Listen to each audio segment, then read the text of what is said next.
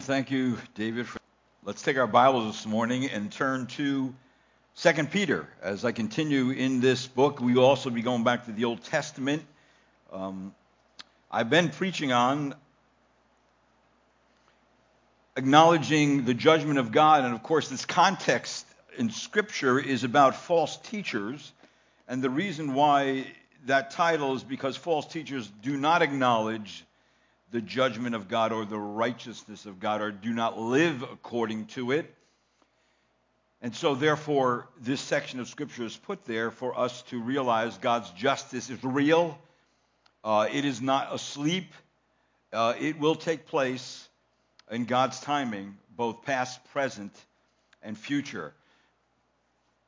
There was a Supreme Court Justice, Justice Gray, once said to a man who had appeared before him in one of the lower courts and had escaped conviction by some technicality, he said, "I know that you are guilty and you know it, and I wish you to remember that one day you will stand before a better and a wiser judge, and that there you will be dealt with according to justice and not according to law."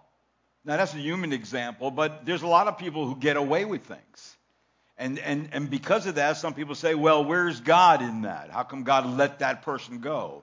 Well, God's justice sometimes is delayed, but it is coming.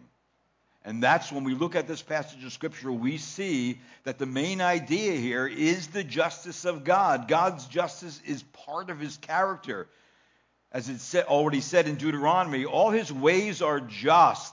The habitation of his throne is righteousness and justice. His judgments are just and right. He does deal justly.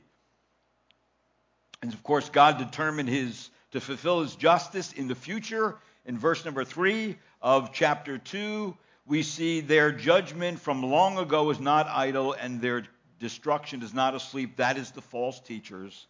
The end of false teachers is certain, and false teachers may feel secure in their message of peace, peace, and their big crowds and their rich ministries.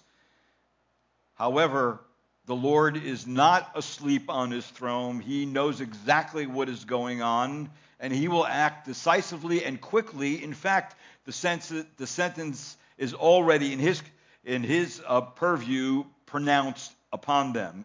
It's just a matter of time. The Lord's not limited by time, like Dave was praying this morning.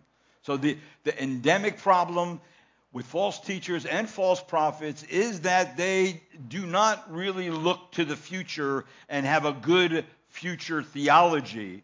And they don't have good ethics because they believe that somehow maybe future judgment can be passed over by them. And they also believe that because of that, their behavior will not be called into account in God's final judgment someday because they think they're doing what is righteous.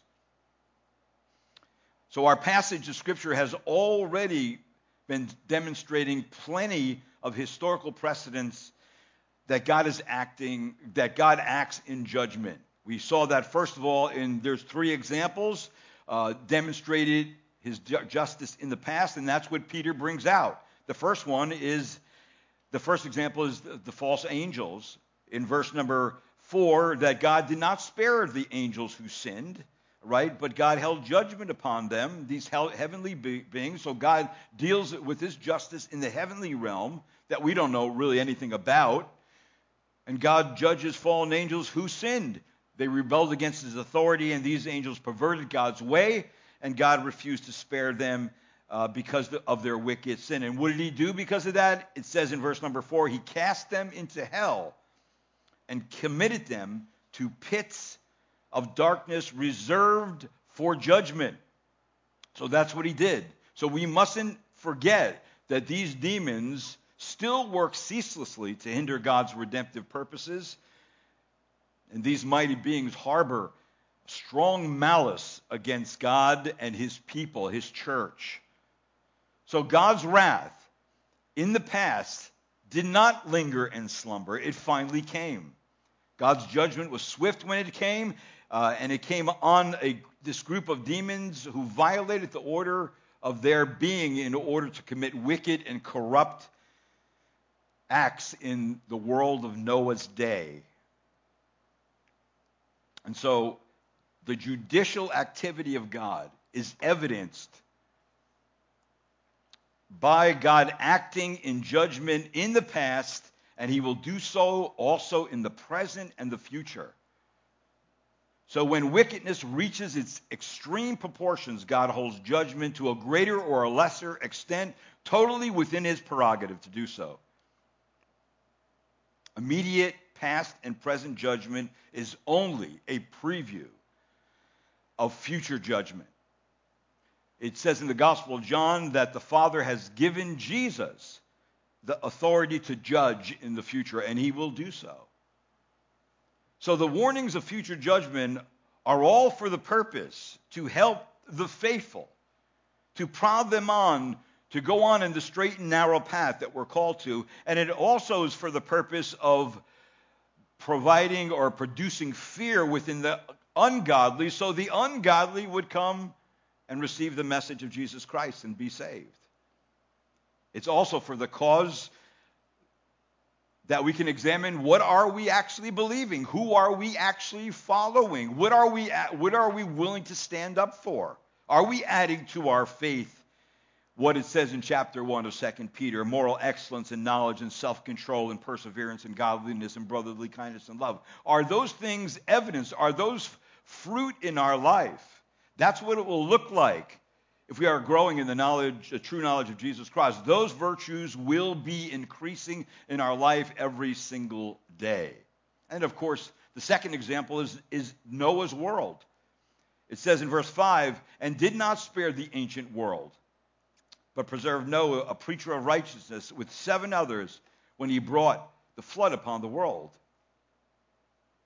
So what the Bible is saying here is that that world did not escape. Their gross and abominable and accursed practices, only Noah and his family survived. So what the Bible means by world is this organization and the mind and outlook of mankind as it ignores God and does not recognize him, as it lives its life independent of God. So God will not spare the ancient world, but he will destroy it by a flood. And he did that. He judged and condemned it. The people of the ancient world didn't take the righteous preacher's word to heart. And what happened is that it came upon them. See, they were living like Jesus mentioned in Matthew. It says, for as in those days before the flood, they were eating and drinking and marrying and giving in marriage until the day that Noah entered the ark. And they did not understand until the flood came, until it was too late. They didn't listen to what God said, and it was too late. They just went about the regular activities of life, thinking life will just go on as normal. The sun will rise, the sun will set, and we'll just go on. Never considering that future judgment would come, the kind that Noah was preaching and the kind that preachers who are faithful to the Word of God are preaching today. It's coming.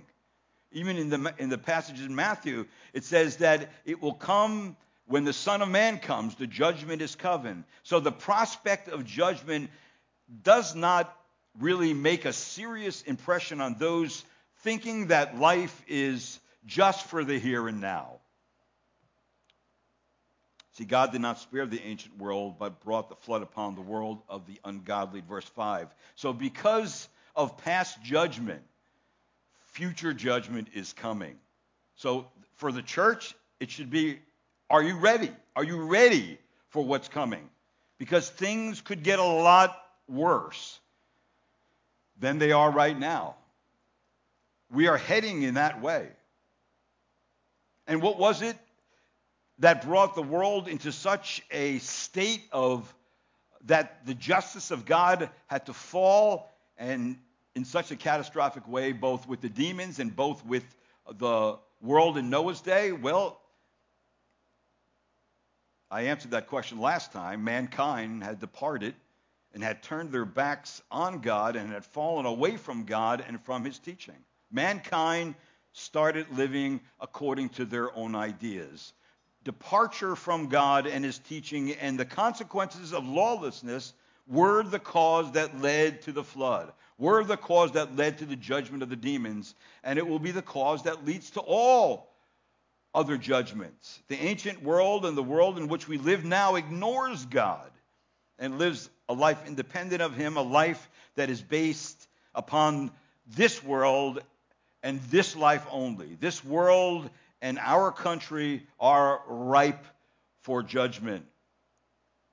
For what reason? Well, for the same reasons that justice fell in the past, that mankind has departed, has turned their backs on God, and has fallen away from God and from his teaching. Mankind, again, has been living according to their own ideas.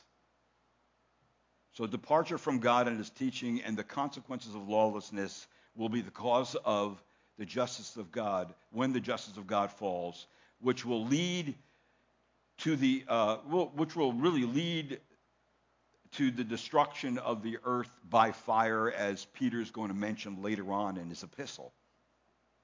So the fact remains that when mankind turns their back on God and his teaching, it ultimately leads to moral and political and social and economic chaos. And I believe that we're seeing all of that right now in our world.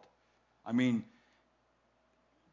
it seems like the level of corruption that has risen to the highest parts of our government, that if they can rig an election, and if that's what is happening, then we no longer have a country. If there's not free, fair, and honest elections in any country, it's already gone. It's just a matter of time before it slides completely away. So it seems that the sin that rises to the top of the pile and brings God's judgment falling down upon wicked people is the sin found in the next passage of Scripture. Look at verse number 6. This is the sin found in the cities of Sodom and Gomorrah. Now let's move and look at this third example of God's justice being meted out on wicked sinners. It says in verse number 6, and if, remember that if it's a situation of reality. It's not something that's not going to happen. It's something that has happened. If he condemned the cities of Sodom and Gomorrah to destruction by reducing them to ashes, having made them an example to those who would live ungodly lives thereafter. Now, the Greek term for destruction is really the word that we get the word catastrophe from. It means to be ruined. It means to be overthrown. It further gives the picture of the city becoming extinct. The example of the extinction of Sodom and Gomorrah has a lasting validity that brings a force in our time of the reality and the finality when God's justice is meted out and no one could stop it. No one could hold it back when it gets to that point. The Old Testament narrative supports the view of extinction where it reads in Genesis 19, then the Lord rained on Sodom and Gomorrah brimstone and fire from the Lord out of heaven, and he overthrew those cities and all the valley and all the inhabitants of the cities were and what grew on the ground. In other words, if you go to Israel today, you will still find the place that Sodom and Gomorrah was an extinct place, dried ash and brimstone would be in its soil, and its riddled landscape where nothing grows and no one lives. Hopefully in October of this year we'll be able to go to Israel, and David may be going in May. If they open up Israel finally and let us go, I would like to see that happen. And of course that's open up to you if we have other places that if you'd like to go to. So, the ESV, the American Standard Version, translates it like this: if by turning the cities of Sodom and Gomorrah to ashes, he condemned them to extinction, making them an example of what is going to happen to the ungodly. All right, so again, divine judgment fell on Sodom and Gomorrah, teaching that unbridled sin leads to ruin. God reduced them to ashes. The judgment of God on Sodom and Gomorrah is a reminder that God's view on sodomy and the proper understanding of sexual relationships, that is a relationship between a man and a woman, are up against what's going on here. It says in the Epistle of Jude, which Jude brings up the same issue of Sodom and Gomorrah, and it says this: just as Sodom and Gomorrah and the cities around them, since they, in the same way as they indulge in gross immorality and went after strange flesh, are exhibited as an example in undergoing the punishment of eternal fire. Now, what has been a revealing indicator of what young people between the ages of 18 and 24 think about certain sexual behavior, such as sodomy, is alarming. They really don't think homosexual issues are real issues. We learned this in our mall ministry because the second question often in our mall ministry is either they would say, I'm a homosexual, or what do you think about my friend being a homosexual? So it's on their mind, but they have a whole different view of looking at it. And I'm not just talking about people in the world, I'm talking about young people in the church. The culture has continually bombarded the minds of people with the thought that certain alternate lifestyles are normal and even acceptable behavior. They think that people should no longer question it but accept it, especially if it is accepted by the masses. Like, why go against the stream? And for some who holds to such views will punish you if you don't agree with them. They say they are tolerant and accepting people, but are not at all tolerant of accepting God's truth found in the Bible, God's standard. You know, the Bible that is reliable and illuminating and revealing and trustworthy because its source is God. So, for the most part, a certain group think this way and have no tolerance for these things. They say, we will not have a standard to live by from a God we do not believe in. We will live by our own standards. See, there is the dilemma. That's what happens. Now, let's pick up the narrative back in Genesis. Take your Bibles, turn to Genesis chapter number 19, because I want you to see in Genesis 19 that there is where all this is coming from, and let's go see what happens back there. Now, Genesis 19, look at verse number 1 through 3 first of all, then we'll go back up to Genesis 18 and pick up the narrative there. It says in verse 1 of Genesis 19, now the two angels came to Sodom in the evening as Lot was sitting in the gate of Sodom. When Lot, that was the nephew of Abraham, saw them, he rose and met them and bowed down with his face to the ground, and he said, now behold, my lords, please turn aside into your servant's house and spend the night and wash your feet. Then you may rise early and go on your way. They said, however, no, but we shall spend the night in the square. Yet he urged them strongly, so they turned aside to him and entered his house, and he prepared a feast for them and baked unleavened bread, and they ate. All right, now, when the Lord made known to Abraham back in Genesis 18 that a dreaded visitation of judgment was coming on Sodom and the other cities of the plain for their awful iniquities, Abraham humbly petitioned the Lord and asked whether the Lord would deal with the righteous and the wicked in the same way. Abraham asked that Sodom would be spared.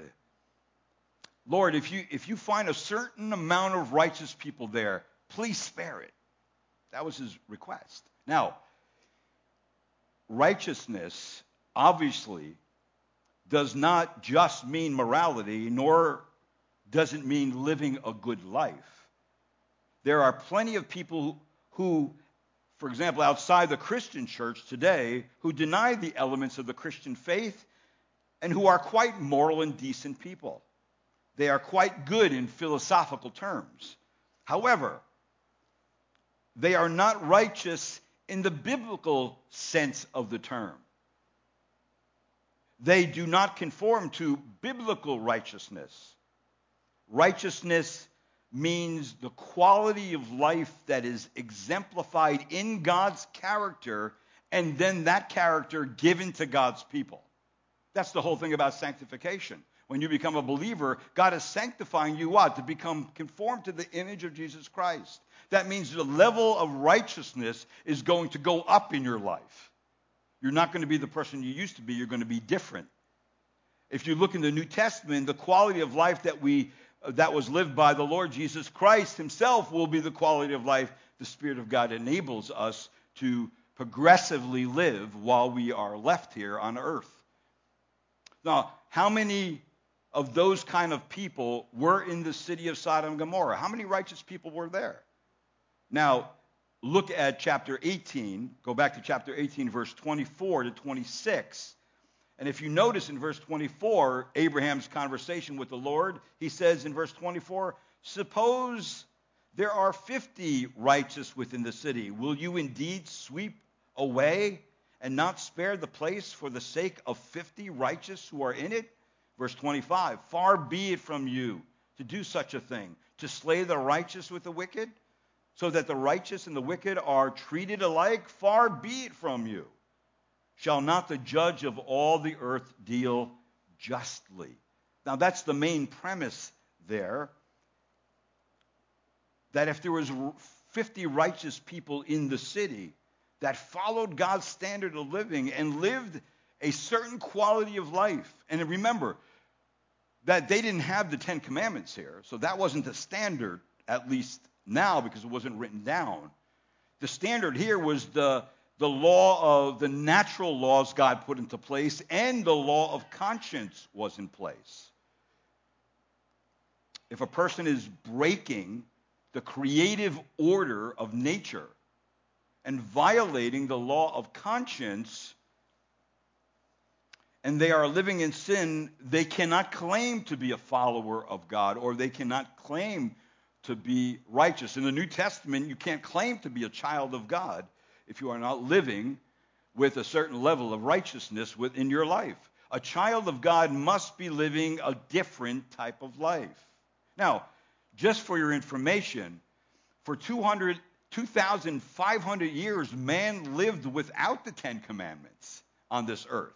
Now, what governed them before Mount Sinai, before Moses got the law? Well, the Bible tells us in Genesis chapter 2, it says, "The Lord God commanded the man, saying, from any tree of the garden you may eat freely, but from the tree of the knowledge of good and evil you shall not eat, for in the day you eat from it you will surely die." So some have called this the law of conscience, that Satan tempted them with the promise that they would have a conscience, where it says in Genesis 3:5, "For God knows that in the day you eat from it, your eyes will be opened, and what will you know? You'll be like God, and you'll know good and evil." Doesn't a conscience inform whether something is good or evil? Yes. And as soon as they disobeyed God, Adam and Eve, they became aware of their sin against their Creator, and the inner monitor, called conscience, accused them. And that's why in the narrative in Genesis, God says, what does he say to Adam and Eve? He says, "Then the eyes of both of them were open, and they knew that they were naked." How did they know they were naked? That's what God says. Who told you were naked? "Have you eaten from the tree which I commanded you not to eat?" See, their conscience told them they were naked. In order to hide their guilt, they tried to cover their nakedness and avoid meeting God. So the voice within them, the conscience, told them that they had done wrong. So their sin brought in a curse and separation between them and God, their Creator. Some have, like I already said, called this, theologians, the law of conscience, which commend or condemn those who did not have the written revelation of right and wrong.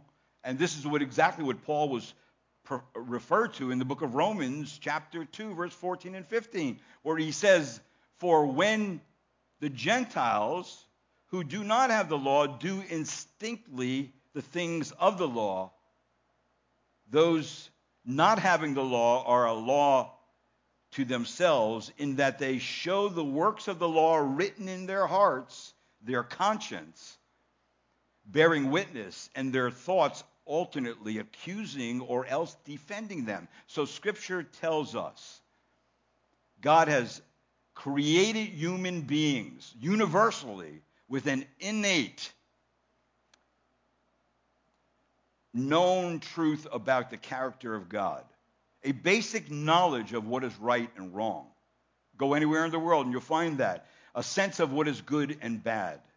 And that's what it says in Romans 1:19. It says, because that which is known about God is evident within them, for God made it evident to them. So we see here sinners have successfully hushed their own conscience. Paul brings that up in Romans. How have they done that? By foolish speculation, verse 21, by the death of common sense, verse 22, by corrupt religion or self-deification, by uncontrolled lust, and then, of course, by sexual perversion. So here is a description in Romans 1 of a seared and a deadened conscience. The evident knowledge of God is suppressed by them and withheld by them. And, of course, what's the end result of that? And just as they did not see fit to acknowledge God any longer, there it is. God is abandoned. And when God is abandoned, anything will take place in any culture. So the conscience, remember, is not infallible because it is informed by many things, different types of traditions, philosophies, societal factors, religious doctrine, whether true or false, and the culture itself. The conscience, to operate fully and with true holiness and to grow in godliness, it must be informed by the Word of God. And that's what happens to a believer. When we become believers, our conscience is now being retrained, retaught on what pleases God. In fact, in Scripture also, on the day of judgment, your conscience will side with God, the righteous judge. The worst, sin-hardened evildoer will discover before the throne of God that he has a conscience which testifies against him. As Paul said in Romans 2:16, on the day when, according to my gospel, God will judge the secrets of men's hearts through Christ Jesus our Lord. Now, saying all that, let's get back to the conversation with Abraham. Abraham, the Lord said, if 50 are your followers who are sensitive to the laws of nature that you put in place and the boundaries, and Lord, the conscience that they have about being guilty of right and wrong, if there's 50, Lord, will you spare the city? And then he goes on in verse 27 and 28 of Genesis. Lord, what about 45 righteous people? Lord, what about 40? Lord, what about 20 or 30? Lord, what about 20? And then he goes all the way down, Genesis 18:32. Lord, what about 10 righteous people? If there's 10 righteous people, will you spare the city of Sodom and Gomorrah and not destroy it? See, the Lord freely granted to show mercy if there were 10 righteous people in Sodom and Gomorrah. So that intercession between God and Abraham, between Abraham and God, has power with it because God listened and it would have prevailed, but Abraham didn't know the whole story. Abraham, for sure, was mindful of Lot and his family living in Sodom and Gomorrah. He was mindful of that, his own family. Maybe because Abraham also knew that Lot seemed to be a character in Scripture that was weak, that was a selfish person, that Lot settling in Sodom, offering his daughters for rape, fleeing Sodom in fear rather than faith, don't seem to be behaviors that or attitudes that are attributed to righteous people. But remember, righteousness is not the absence of sin and failure. True righteousness in Scripture is a result of faith in God, because our righteousness don't come from ourselves. It comes from God himself. That's when we believe in Christ. Christ nails our sin to the cross, and he gives us his righteousness. That's what saves us. We can't do anything to save ourselves. We're under God's judgment. So Lot was still a good man, but had been severely weakened by the daily interaction with the ungodly people of Sodom. The question is, would Lot and his family be counted as righteous?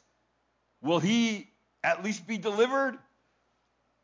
According to 2 Peter, Lot's character was still substantially true. 2 Peter 2:7, this is what it says. It refers to him, Lot. It says, and if he rescued righteous Lot, he calls Lot righteous. And then oppressed by the sensual conduct of unprincipled men. All right, saying that Lot had a sensitive conscience. He demonstrated his faith in this passage by recognizing and hating the immoral behavior that was going on all around him. It really convicted him.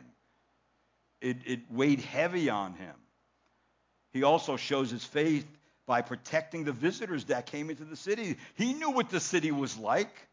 So he was waiting at the gates. If anybody comes in, hey, you've got to come to my house. You can't stay out here and sleep in this place. This is a wicked place.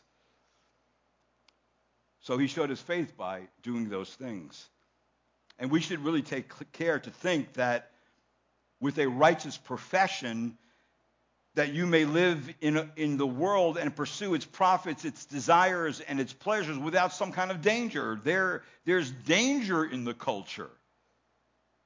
The culture will and has in many ways affected all of us. If we be indeed God's people, we have to come out from the world and, as the Scripture says, touch not the unclean thing. That's what we ought to be, remembering that the church of God is not to be wrapped up in the world where it is left undistinguishable from it. It's got to be the light of the world. It's got to be the salt of the earth. It's got to be different. If we're just like them, then what's the point? Something's gone drastically wrong if we're just like everything else going on around us. In fact, to soothe the conscience of young people, there have been religious leaders and organizations who have concluded the issue in this narrative, Genesis chapter 19, 1 through 11, is hospitality. Lot was acting according to the laws of hospitality in the East, they say. That's the issue here. But I'm sure the laws of the East did not include the giving away of your virgin daughters. Now, where do they get that from? They conclude from actually the prophet Ezekiel. Chapter 16, verse 49 through 51, this is what it says. And listen to what it says about Sodom and Gomorrah. It says, behold, this was the guilt of your sister Sodom.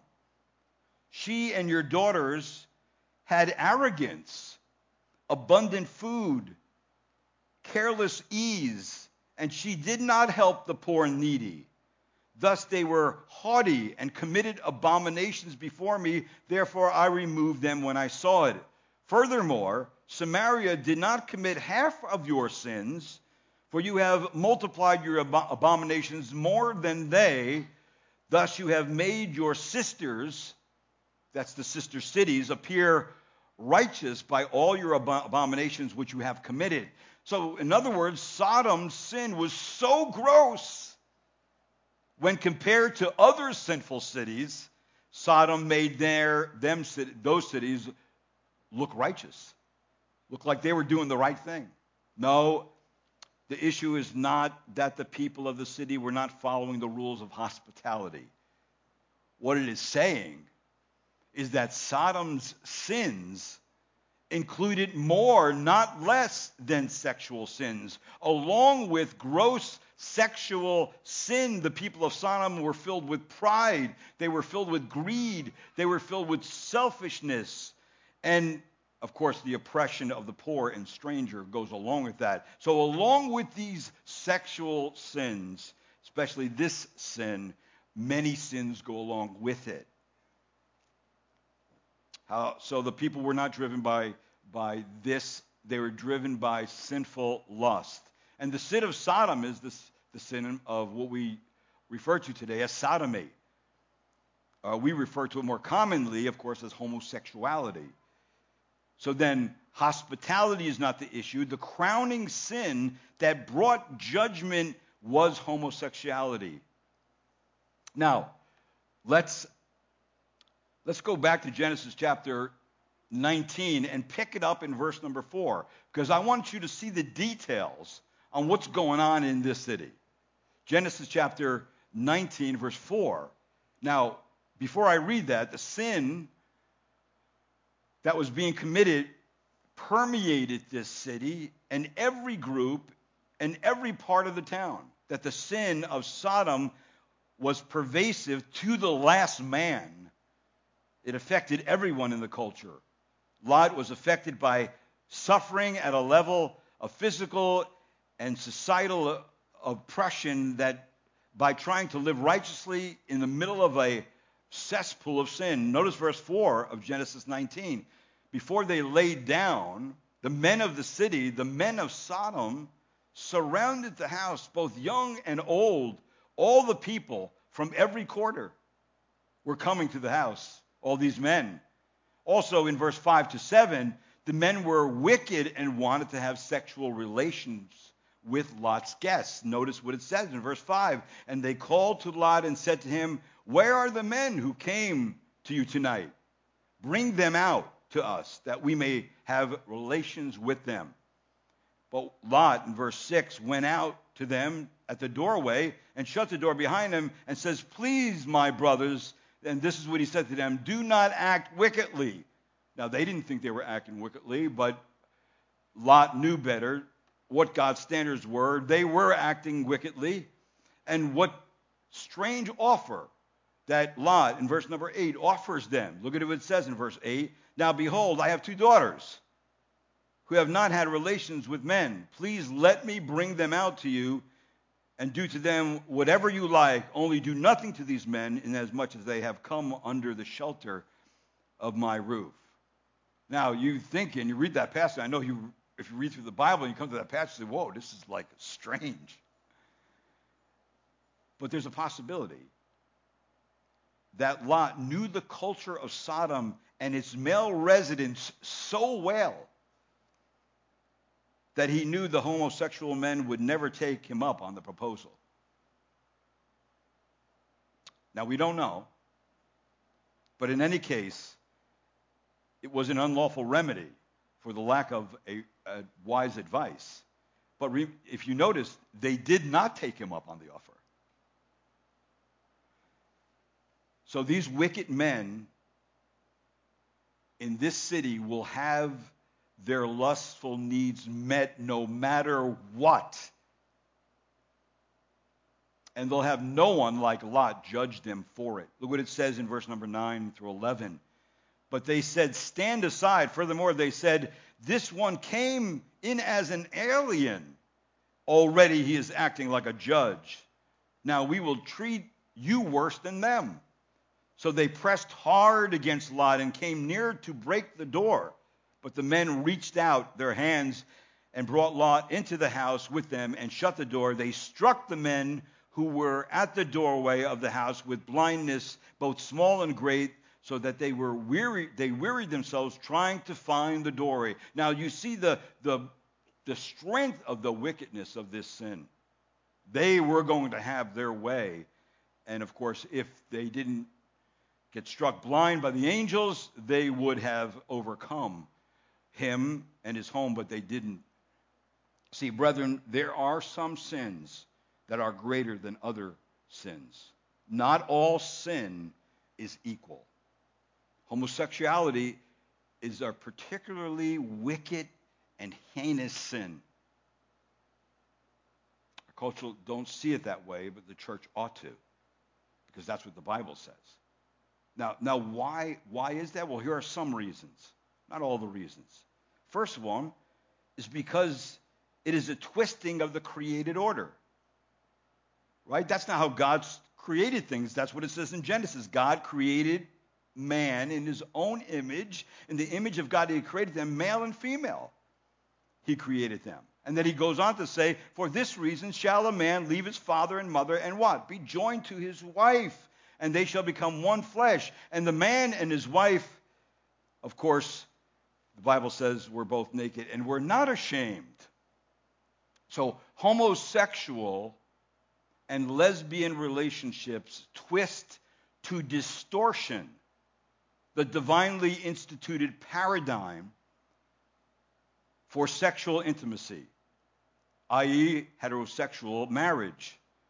The importance of the gender distinctiveness of Adam and Eve cannot be overlooked. God, in his relationship, creates man in relationship, male and female. Gender is rightly exhibited in the institution of marriage. So it's a twisting of God's original created order. Secondly, it's heinous because it falsifies the procreation order. The mandate given in the beginning to Adam and Eve was what? Be fruitful and multiply and fill the earth and subdue it. The mandate was not given to two men or to two women, but to a man and a woman. See, without artificial means, homosexual and lesbian couples cannot procreate to fulfill God's command. Such can only be naturally and righteously fulfilled through the monogamous heterosexual marriage between a man and a woman.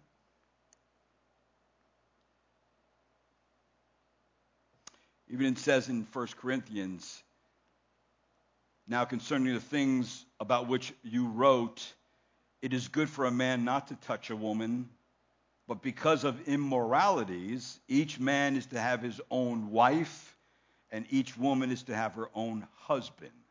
So marriage leads to procreation within the proper sexual relationship that exists between a man and a woman. That's the normal way of doing that God created things.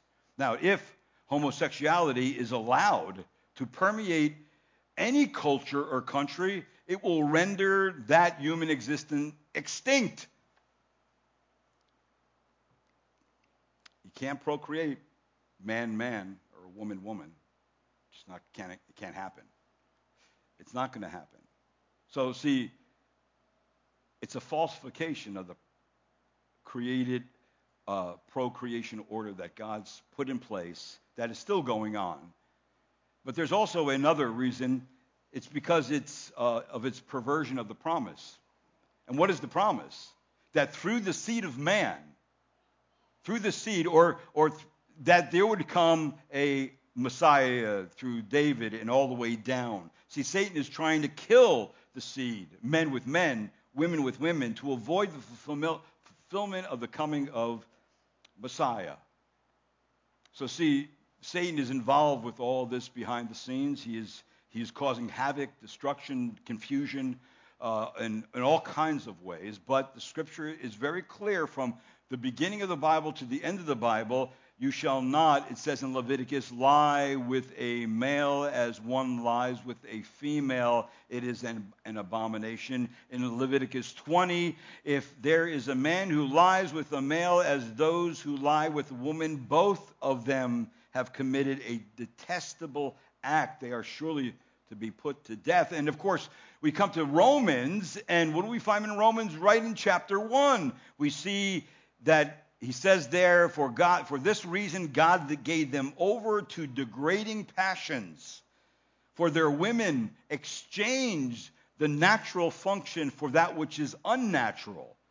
In the same way also the men abandoned the natural function of the woman and burned in their desire toward one another, men with men, committing indecent acts and receiving in their own persons the due penalty of their error. So, this is all part of God's judgment. God gives a nation over to this sin that seems to be on the top of the pile before God's judgment comes. And it permeates the culture. Come on, if you can't recognize it's permeated our culture to the highest levels of government and educational systems, then maybe we're not seeing clearly. Now, I do want you to turn to another passage of Scripture before I bring this to an end. And it's this, 1 Corinthians chapter 6, verse 9 through 11. And the reason why I bring this passage of Scripture up, because I'm only talking about the one side of God's justice. There's another side of God's justice. You know what that is? God rescues people. He rescues people from their sin. See, he's the solution. He's the answer. So in this next passage, I want you to notice that the justice of God is barring unrighteous people from the kingdom of God. Alongside this condemnation, the justice of God is freeing those from his judgment on sin by those believing in Jesus Christ for eternal life and entryway into the kingdom of God. Notice in 1 Corinthians 6, verse 9, it says, "Oh, do you not know that the unrighteous will not inherit the kingdom of God? Do not be deceived, neither fornicators, nor idolaters, nor adulterers, nor effeminate, nor homosexuals, nor thieves, nor the covetous, nor drunkards, nor revilers, nor swindlers will inherit the kingdom of God." But then notice verse 11. "But such were some of you. Corinthians, you committed all these sins." But notice what he says, "But you were washed. You were sanctified. You were justified in the name of the Lord Jesus Christ and in the Spirit of our God." See, that is the hope of God's justice. That God sends Jesus to the cross. He pours his justice upon Jesus Christ. He pays the full justice of the Father. And so when someone believes by faith in Christ, they can be saved, they can be forgiven, and they can have a relationship with God that they could never have in any other way.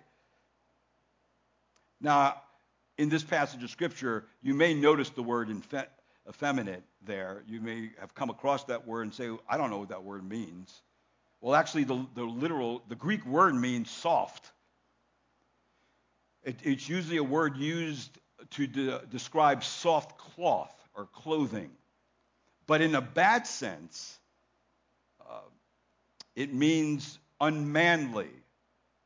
Of a man or a boy who submits his body to homosexual lewdness. It's the passive partner in a same-sex relationship. That every same-sex relationship has a dominant male role and a submissive female role, i.e. the unmanly or the effeminate part of homosexuality, whether it's a lesbian or homosexual. So, all of those have hope in Christ. We have hope in Christ. And that should be the job of the church, not to go out and condemn people, but respect them. And then to give them the gospel of Jesus Christ, which they, in a very real way, will reject, because anytime you talk to somebody who believes that way, they're always talking about what the Bible condemns, but they don't ever hear how you can be rescued from it, how you can be delivered from it, how you can be set free from it. That's what we ought to be communicating to them, and to all people who are all the sins listed in that passage of Scripture, not just that one sin. All of us have to be saved from our sin if we want to enter the kingdom of God. So that's what we'll examine next time. That's the other side of God's justice, is God's rescue of his people. Now the Lord has set 3 examples of sudden judgment so that all the world may take warning at what ungodliness must actually surely meet in the future. That's why 2 Peter 2:6 says this, and if ye condemn the cities of Sodom and Gomorrah to destruction by reducing them to ashes, having made them an example to those who would live ungodly lives thereafter.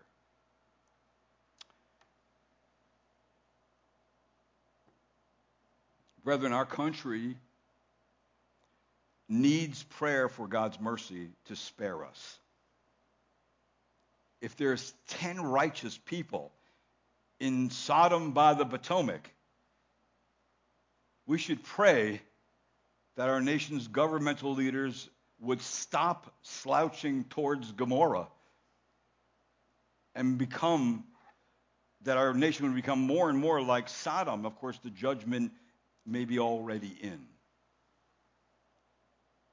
Actually, there was a book by that title written by Robert Bork in 1996 called Slouching Towards Gomorrah. He was evaluating the situation in America. And I don't know if he was a believer or not.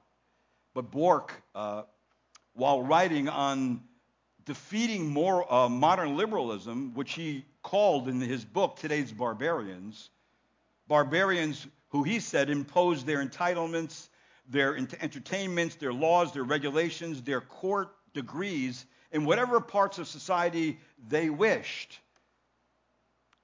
He said we must take very seriously that perhaps nothing will be done to reverse the direction of our culture, that the degeneracy we see all about us will only become worse and worse. Now, he wrote that 24 years ago. Has it become worse and worse? Yes, it has. But he continued writing. This is what's interesting, at least my own reading. He said a bunch of friends got along and kind of stormed that thought about how can we prevent the forward movement of this degeneration of morality. And he says what may be feasible in a moral regeneration and in an intellectual understanding capable of defending modern liberalism, in a discussion that possibly went with friends, we came up, he said, with 4 events that could produce a moral and spiritual regeneration. He said, number 1, the first event would be a religious revival. That people, of course, maybe, I don't know what he meant by that, but people would, if he was considering the historical revivals we had in our country, people would hear the gospel. They would be saved, they would repent, and their life would change. That's the first thing. The second thing he said is that there would be a revival in public discourse about morality, that we would sit down civilly and discuss it and how we can improve things. A third thing said that if there was a cataclysmic war, that it would change things. War always does. And then the last thing he said is that if our country went into a deep economic depression. Now, we're right on the edge of that right now in our country. We're trillions and trillions and trillions of dollars in debt. So because of this, the moral fiber of our nation has been rigorously declining. Everybody can see that who has eyes to see. So we need prayer that God would extend mercy to us, to his church and to our country, and that he would hold off giving us what we deserve. That's what we ought to pray. Every day of our lives we ought to pray that. And we ought to be the solution to the problem. And what is the solution? Preach the gospel and live the gospel before people. Be the light in your family. Be the salt in your family. Be the salt and light to those who are caught in all these kind of sins, especially this sin I'm talking about this morning, because the only way they can be delivered is by the gospel of Jesus Christ. So in all this, it should awaken us. It should awaken the church to be ready. And for the ungodly, it should cause them to beware that God's judgment is on its way. It's already coming. The only hope that they have is Christ. And I pray that would be what we do in our church, that we would always be concerned that people are dying every day and slipping off into a lost eternity. That's a horrible thought. And I want to see people get rescued by the truth of the gospel of Christ. And that's why he came. He came to save and to seek the lost, right? That's you and I. Now let's take it to the people who haven't heard it yet. Let's pray. Heavenly Father, there is none like you.